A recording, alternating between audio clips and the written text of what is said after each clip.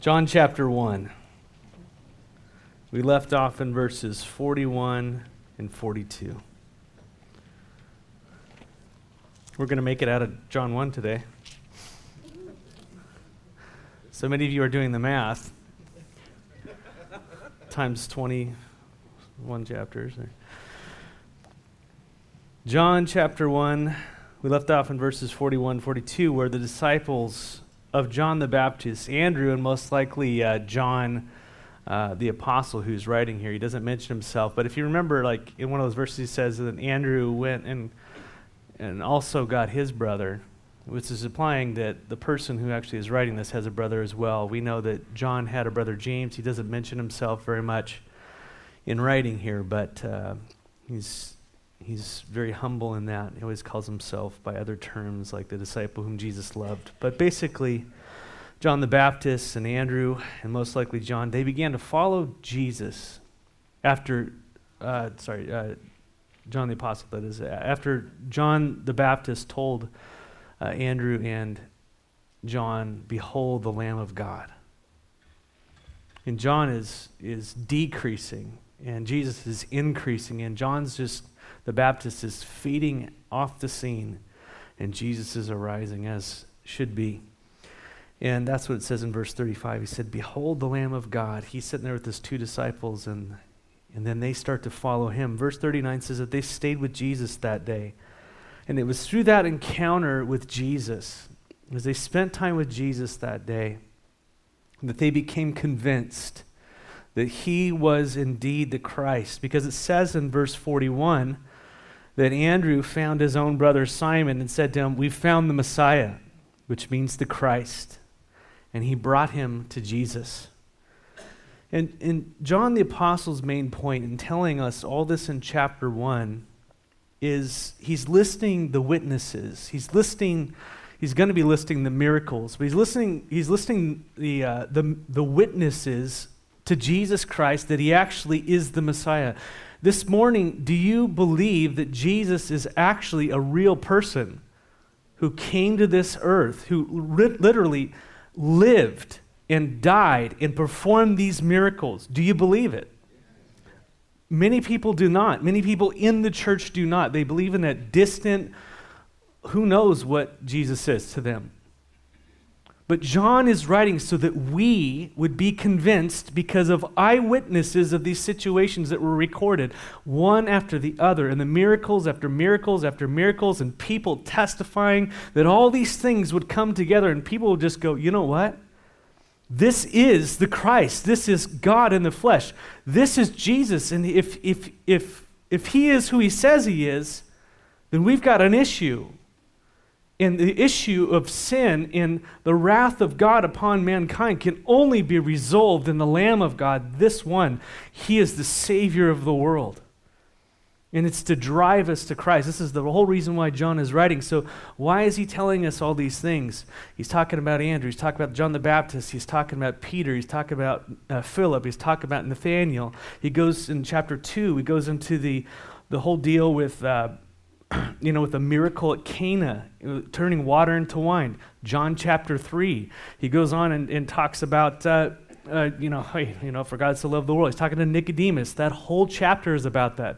John chapter 4, I'm starting to not remember what it is, but John chapter 4, the woman at the well. John chapter 5, someone tell me. He just keeps going. And so we're going to keep going until we're absolutely thoroughly convinced, not only in our own church, in our own life, not only that Jesus is the Christ, but the nature of who he is and how he works and how he impacts our lives and how he changes us. And as Jesus comes into our focus and he is our life and we are looking at him and he's changing us day by day, and everything we're doing and thinking about and living for and all these things are all focused about him, and in him we move and have our being, and all these things, as it happens, in that life overflows into evangelism, into witness, into the world around us. And it's not this forced, hey, you better get out there and share Jesus or you're just not checking the box. You can't help it because Jesus is overflowing in your life. He's everything to you. And he's becoming larger and larger and larger and larger, and until that day we go see him. And our love stands before our very eyes. And we sing, "You're beautiful," to his face, or whatever it will be. And so John the Baptist had Andrew and most likely John the Apostle, and he says, "Man, behold the Lamb of God." And these guys leave John, they start following Jesus, and Jesus changes their life, and then it just talks about Andrew. And Andrew then is changed, and he goes to his brother Peter. He goes and finds him out. And he starts sharing Christ with his brother. And although this is John's main point in writing all this, to kind of lay out the witnesses, I can't help but see the effects of Jesus upon these ordinary men. When they believe in Jesus Christ, each of them begin to share Christ with those around them. And this is what John the Baptist did when he directed people to Jesus. He said, "Man, behold the Lamb, look at him, go after him. That's the one that I've been living and talking about. Go after him." And Andrew and John, they encounter Jesus, and then Andrew told Peter, and then brings Peter to Jesus, to physical, Jesus who was on the earth. And brothers and sisters, this is evangelism. This is how people come to Christ. This is God's way he does this.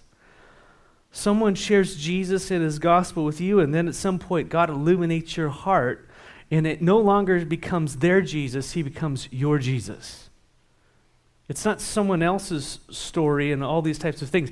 His life, by the power of the Holy Spirit through them, starts to impact you, and God is working on you, convicting you of your sin, and also making you realize there's a deep missing hole in your heart, and it's not so that he can give you a bunch of stuff, it's so that he can fill it with himself. And you come to believe that Jesus is who he says he is, that Jesus is the Son of God, he is God in the flesh, that Jesus is the Lamb of God who takes away your sins. Not just the sins of the world, but it becomes personal, that he died for you, was slain for you, that he rose again for you. There is no other. He is the way, the truth, the life. He is your way. He is your truth. He is your life. And you go to the Father through him. He is yours, and you are his. And when you're born again through faith in Christ, then you now share Jesus with others. I just remember that being incredibly, I was 19, just came out of the world, and I believe I was sharing Jesus as a little kid, and I got persecuted to death, actually. I think I came to the Lord when I was 4. It's hard to tell. It's like the wind, he just changes you and grows up. Some of you had distinct moments when you were born again. Others of you, it's like John chapter 3, when the wind comes over you and you don't know, the Lord just brings you to him over time, and you just awaken and you go, "Man, I believe all this. This is you." And I remember sharing the Lord with kids and around me, and if any of you have a Catholic background, but it was the Inquisition. I got persecuted pretty hardcore, and isolated and all these types of things, and there was a lot of loneliness, and I didn't understand the rejection, being a little kid growing up on a block with all that type of stuff, and I was pretty alone. And you don't realize that, people don't like the light, especially when you're a little kid. But when I came back to the Lord, because I went away for a long time. Like Peter, I followed at a distance. Jesus had to come get me again. And what happened is I started sharing the Lord with all those people. They saw the change. They saw just the darkness fall out of my life, and they saw the difference. My mom and my sister saw a different person living in their home as a young single man, and all of that which the world, a worldly young man would be. They just saw a 180. They saw Christ take hold of my life. They saw my priorities change, to say just different things. And so my words actually had power because of the witness that was happening in my heart. And the people that I hung out with, I started sharing the Lord with, just left and right. I couldn't help it. He was everything to me. He totally saved me from just darkness. And there was just a love for him and an adoration, and there still is a love. That's why I'm here. He's so good. And wherever you are, whatever you're doing, that Jesus would be the center of your life and why you do what you do. You know? Jesus is your Lamb. Jesus is your God. Jesus is God in the flesh for you. And when you're born again, you can't help but share that life. And this makes me question quite often whether or not we're born again. I know one of the questions, again, I always want to, like it says in the scriptures there, hey, just test what's going on in your life. See if you're really in the faith. Not that I want you to doubt your salvation. I want you to have surety that you are saved, right?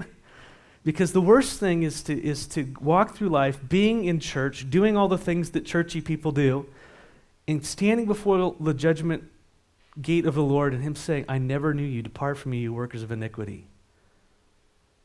Did not we cast out demons? Didn't we do all these things in your name? And he says, depart from me, I never knew you. That means that they were doing churchy things. Amen?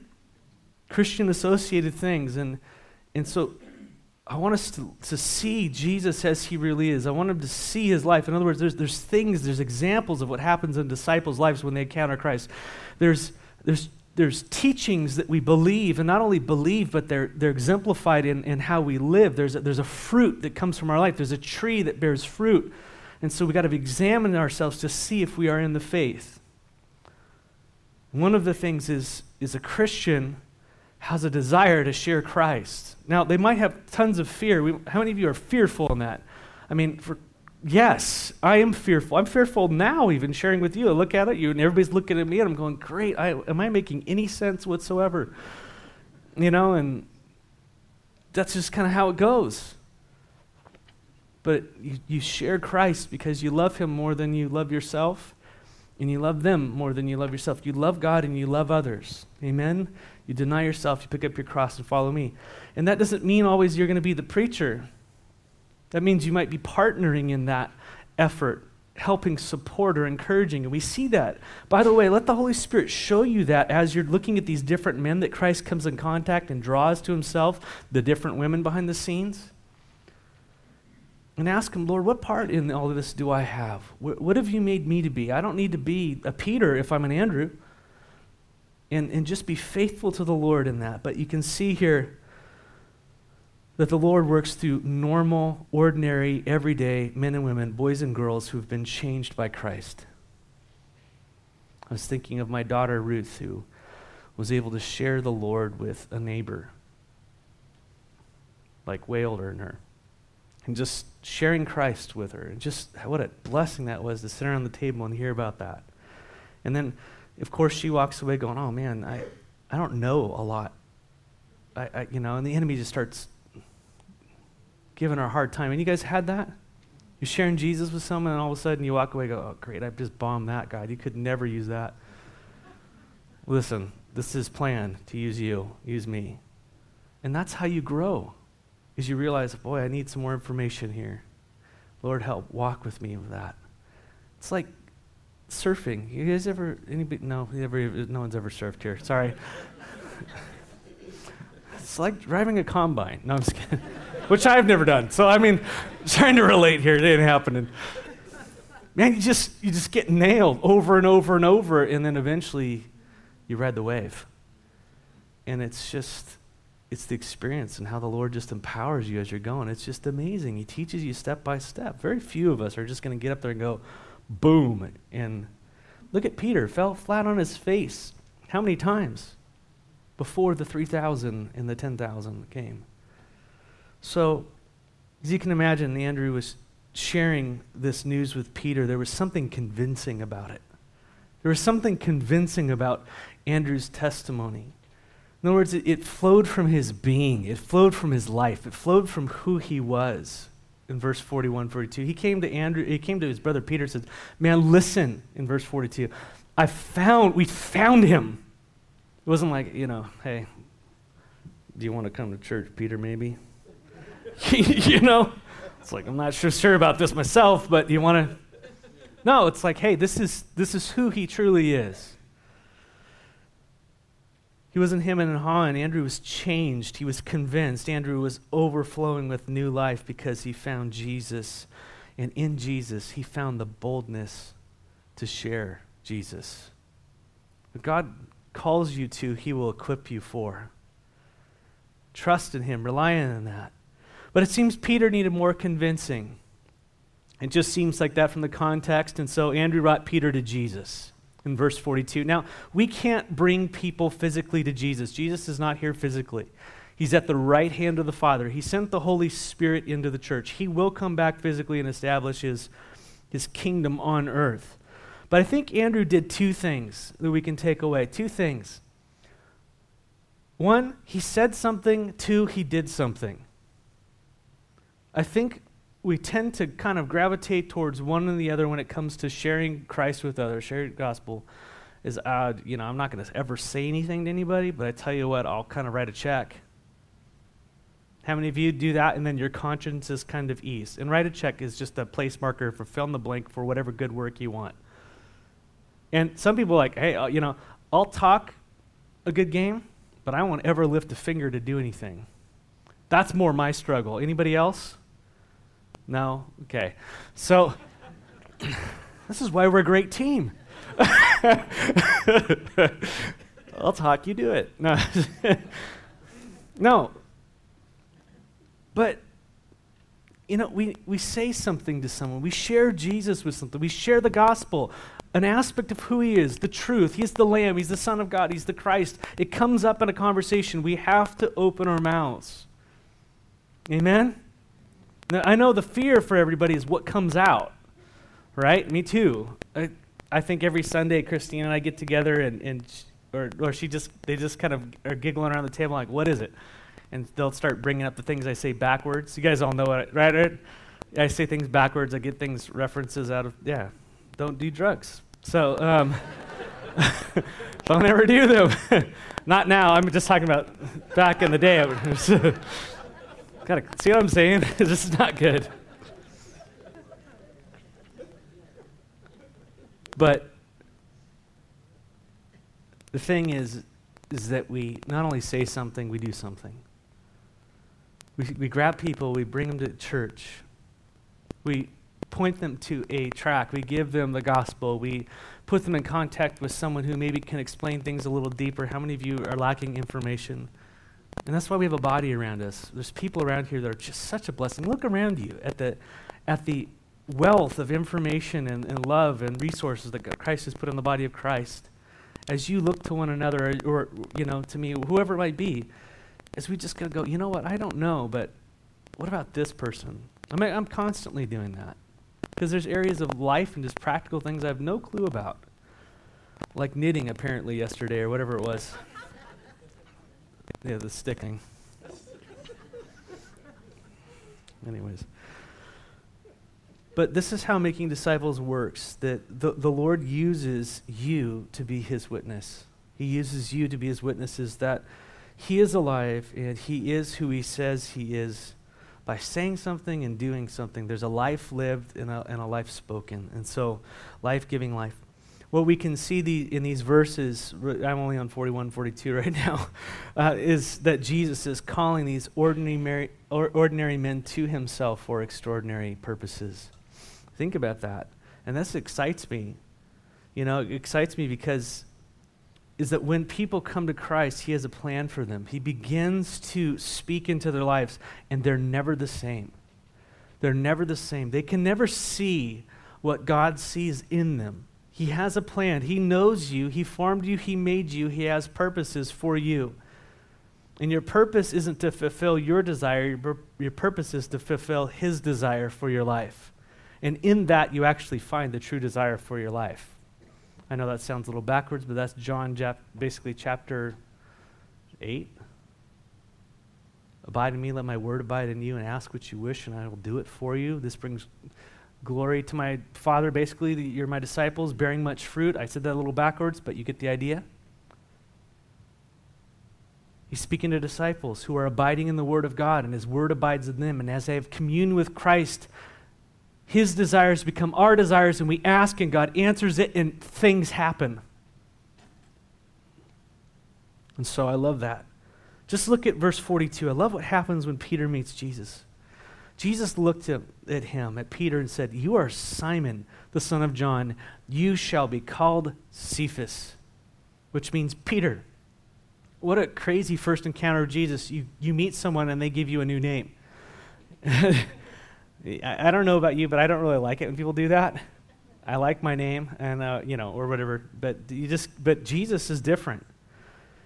When Jesus sees Simon, Jesus says, "You're going to be called Cephas." Now, Cephas means rock in Aramaic. That was the common language they all spoke. Jesus spoke it. Everybody else spoke it. But the language, and Peter is basically Greek for rock.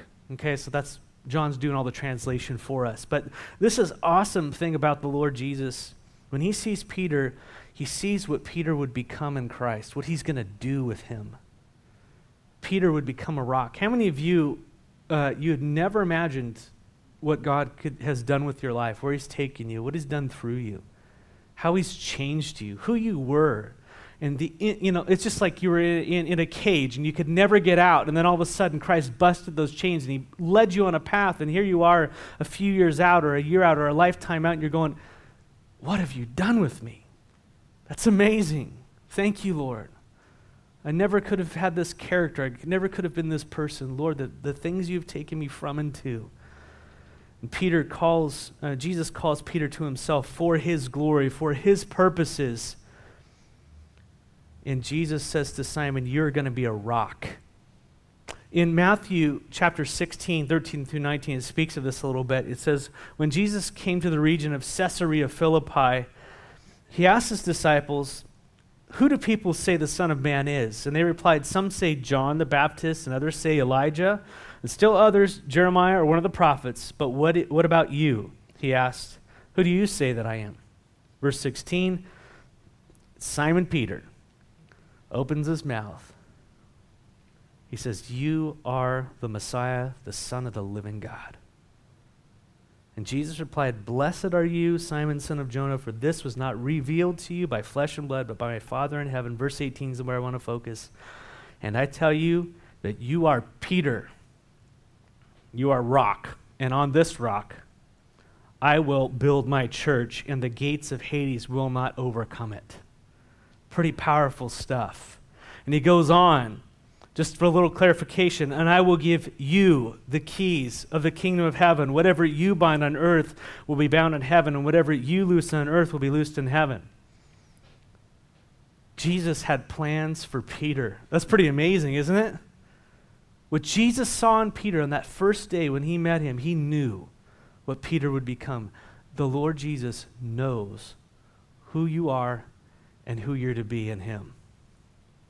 Jesus says to Peter, you are rock, and basically, and upon your testimony of who I am, the real rock, the cornerstone, the foundation, I'm going to build my church. That's wild. Ephesians 2:19 through 20 speaks to this when Paul says to those who were saved through the gospel, Paul speaking to the Ephesians, he says, in verse 19, consequently, you're no longer foreigners and strangers, but you're fellow citizens with God's people. In other words, you've been born again, brought into the covenant, and also members of his household, built upon the foundation of the apostles and prophets, with Christ himself as the chief cornerstone. Jesus is the cornerstone, and the apostles testified of the rock. And Jesus says, Peter, you are one of those foundational type of stones that the church is going to be built upon. Your testimony is going to be what the church is built upon. Jesus is the bedrock, and Peter's testimony concerning the ultimate rock would be the rock that we are built upon. And anyone who is born again, anyone who believes in Christ, those of us in this very room, we've been built upon Peter's testimony. We've been built upon the apostles' doctrine.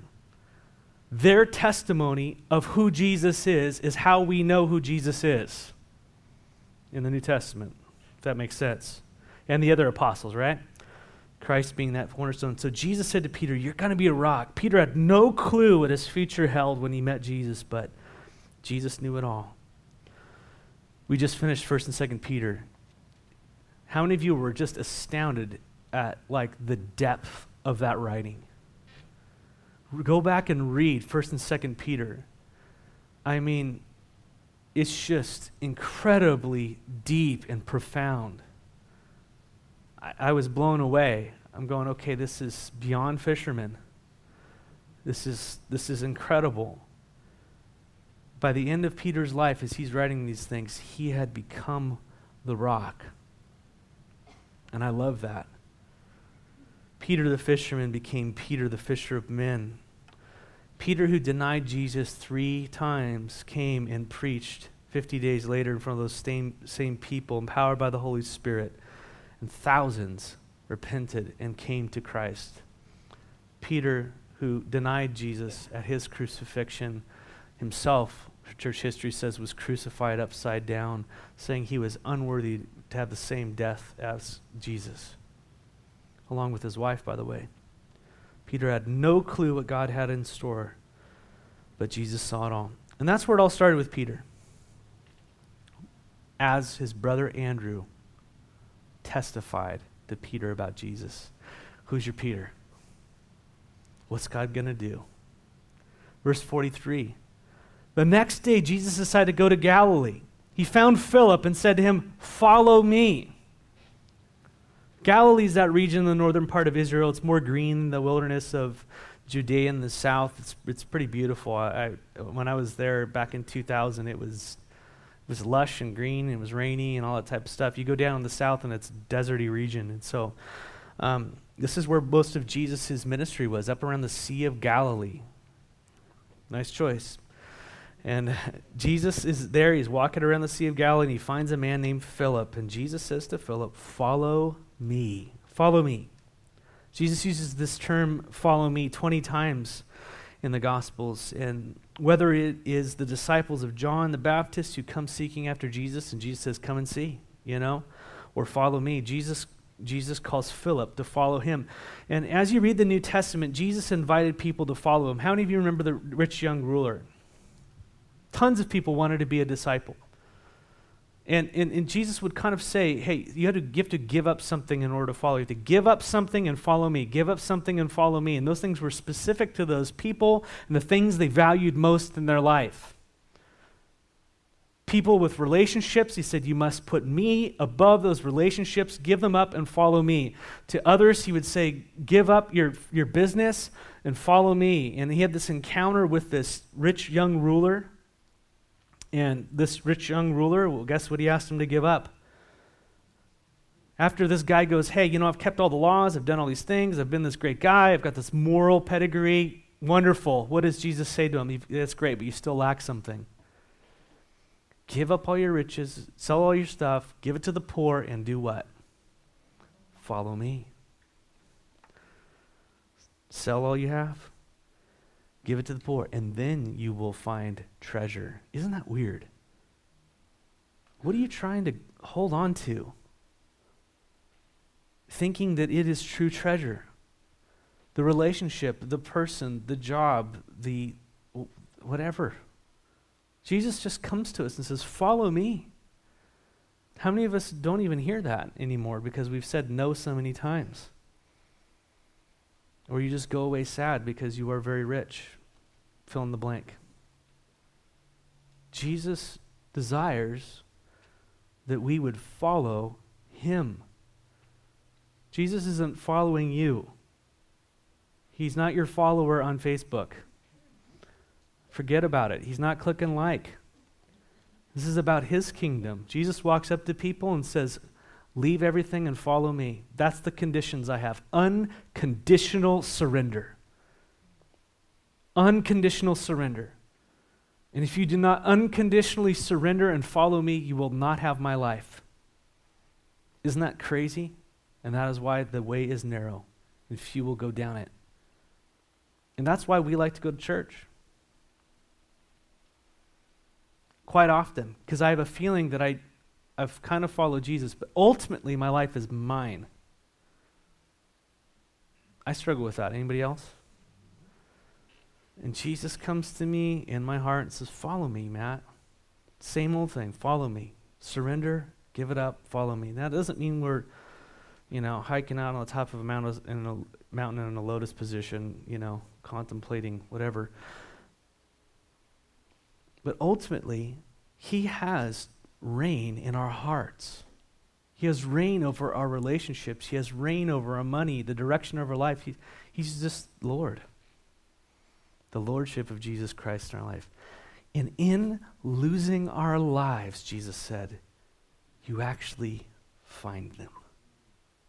It's such a paradigm. It's just so few are willing to lose that they might gain. And the rich young ruler went away sad. Jesus says, listen, I'm going to give you true treasure. True treasure. What if I told you that tomorrow the stock market would absolutely go into a tailspin and never be able to be recovered, that your currency would become valueless? All that you've worked for, your houses, your homes, your cars, and all that stuff, no worth. I know that there's some of you going, well, hey, we could trade. No, just, this is my world right now. Everything's valueless. Happened in Germany overnight. After World War II, just all that currency was just nothing.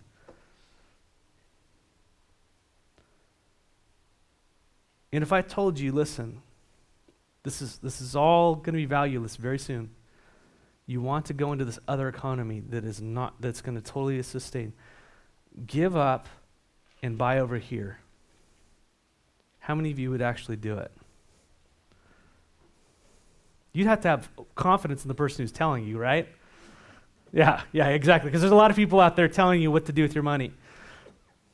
But Jesus comes in and does miracles and does all these things, and he walks up to people and says, listen, give it up. I come from a kingdom, and this kingdom's coming here, and this stuff is going to go away. Give it up. Follow me, and I will give you treasure in heaven. It will not rust. It will not corrode. It will not be stolen. It can't be broken and taken away. It can't be crashed. War can't break out. Nothing. It is absolutely 100% totally eternal and secure. Come follow me, is what Jesus says to this rich young ruler.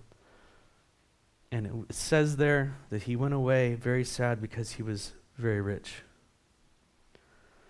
And Peter says a few verses later in Luke 18:28, says, Peter said, see, we have left our homes and followed you. We've left everything, Lord.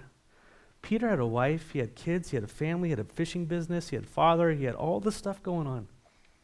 And he left and he followed Jesus. And he's saying, hey, we followed you.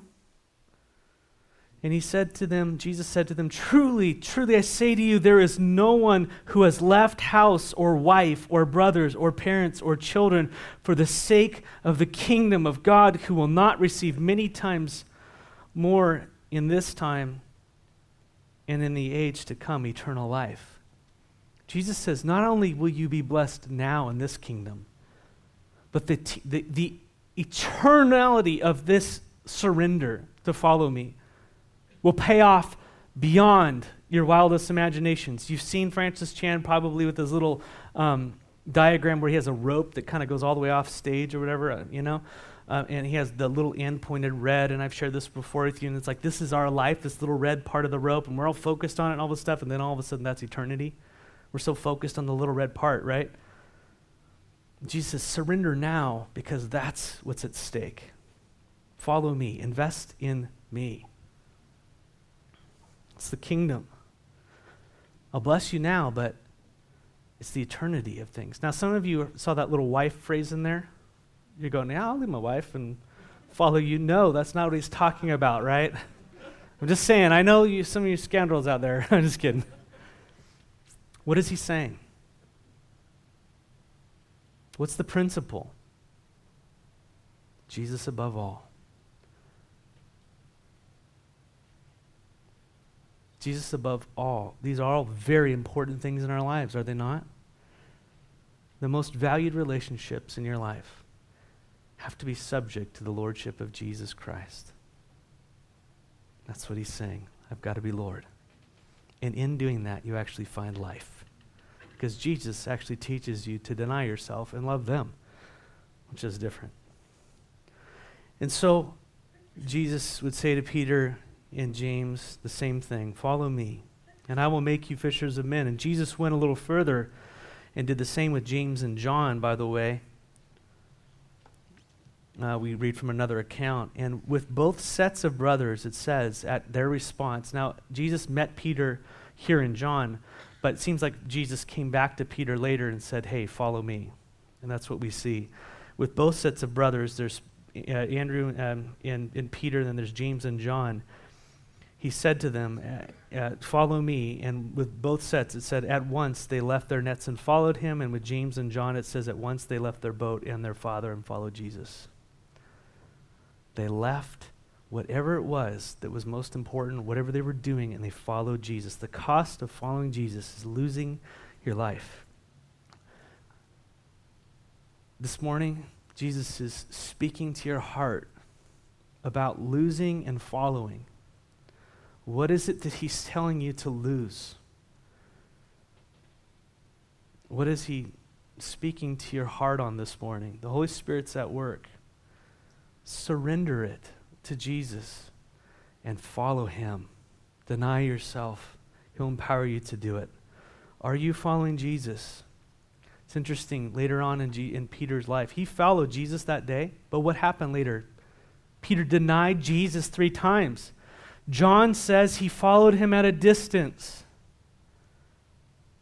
Kind of not really close, didn't want to get into the heat of it, didn't want to associate with the persecution that Jesus was going on, so he followed him at a distance. He was looking at Jesus from far away, kind of.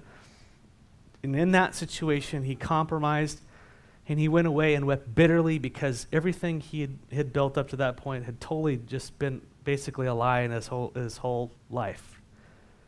And Jesus goes and pursues Peter. After he dies that day, he's resurrected, and very shortly he goes out and finds Peter on the shore. Peter sees him, jumps off, swims to shore, and they have a little talk. And Jesus says, do you love me 3 times? And Peter talks back, you know I love you, and they cry. And then after that whole thing, Jesus starts talking, and John's there. And he starts talking about John and all the things that John's going to do, and goes, Peter, well, he tells Peter, you're going to basically die for following me. And then Peter goes, well, what about John? You know, is he going to die? Because I kind of want John to die too. You know, if we're all... That's kind of the implication. No, Peter's still a work in progress. And Jesus says, don't worry about John. If he stays until I return or whatever it is, don't worry about him. But you follow me. Some of you have been walking like in our hearts. I don't know about it, but you've been following Jesus at a distance. You followed him closely at one time. But now he's a little further away and a little further away, a little further away, and you've gravitated back towards the things of the earth instead of the things of the kingdom. Jesus is coming to your shore. Follow me. It's the same thing. Don't you love the Lord just comes and gets us? We are sheep in need of a great shepherd, and how good he is. Let's finish here. Now, Philip was from Bethsaida, verse 44, the city of Andrew and Peter. So they all knew each other. Philip found Nathanael and said to him, we have found him of whom Moses in the law and also the prophets wrote, Jesus of Nazareth, the son of Joseph. Again, this is what happens when people come to believe in Jesus. They go tell others. Life begets life. Philip witnesses to Nathanael, who is only called Nathanael by John because he's basically Bartholomew everywhere else.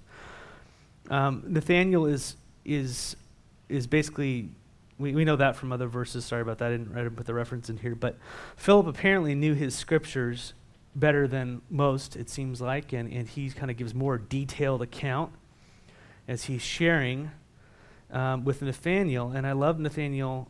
Philip says, hey, we found him of whom Moses, the law, and also the prophets wrote. And Philip identifies him as Jesus of Nazareth, the son of Joseph. And I love Nathanael's response. Verse 46, Nathanael said to him, can anything good come out of Nazareth? How many of you guys share Jesus with people and you get a response like, yeah, right. Right? Now I could totally relate. You know, Nathanael is getting deep and he gives them all the accurate information, and all of a sudden people are like, meh. I don't think so.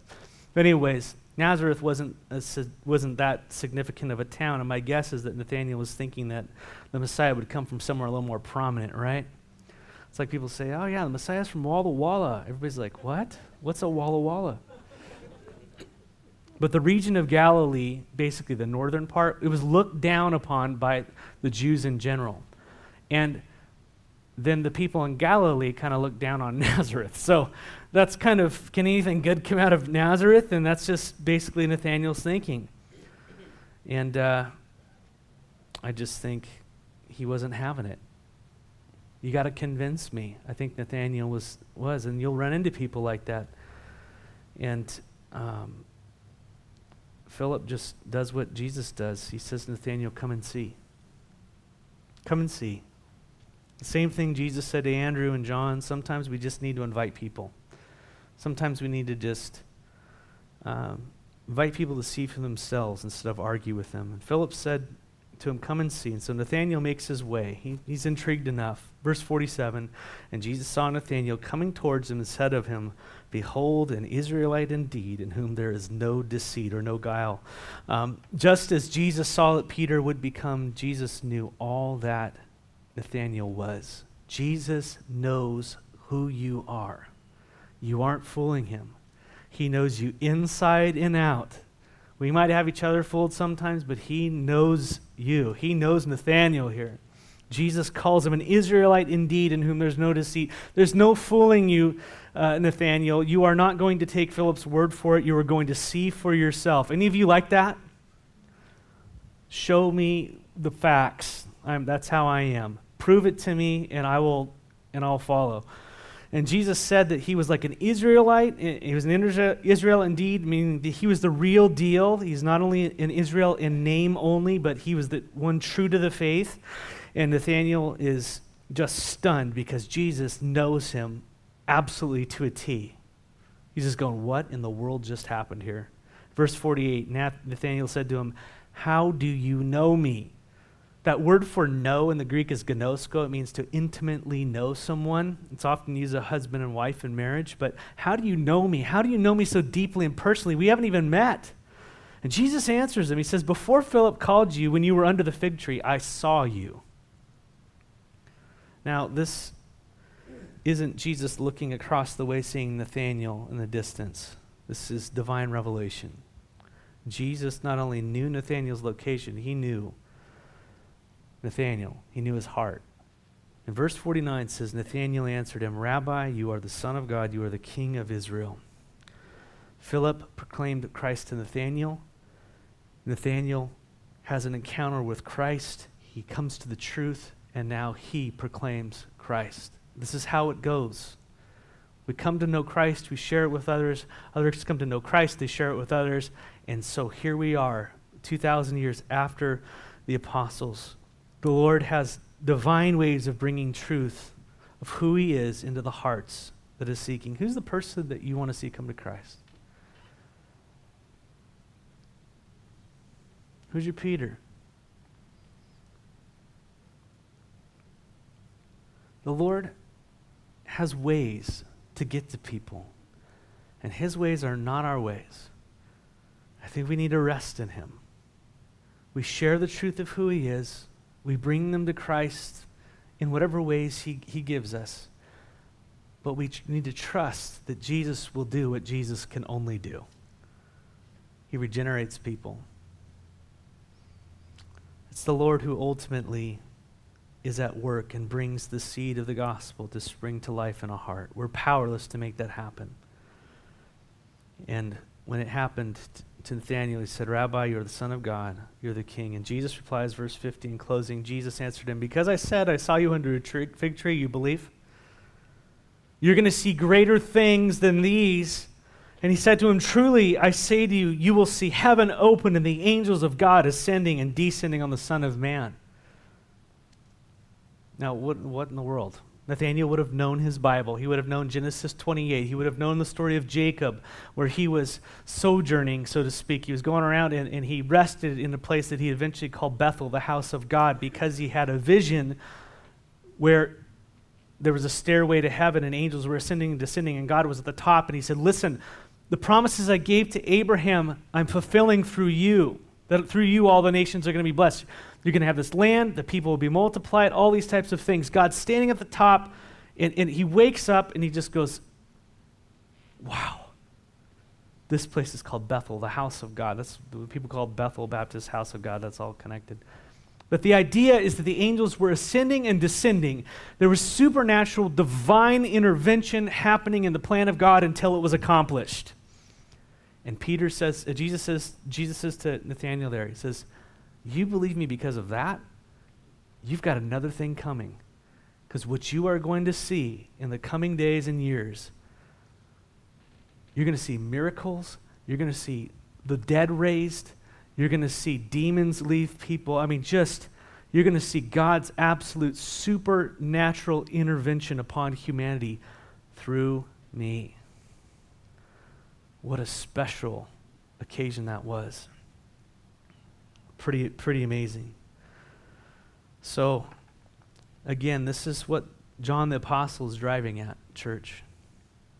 Is that all these accounts, these are the witnesses, the people who have been encountered with Jesus, that testify of Jesus as Lord. And he keeps going,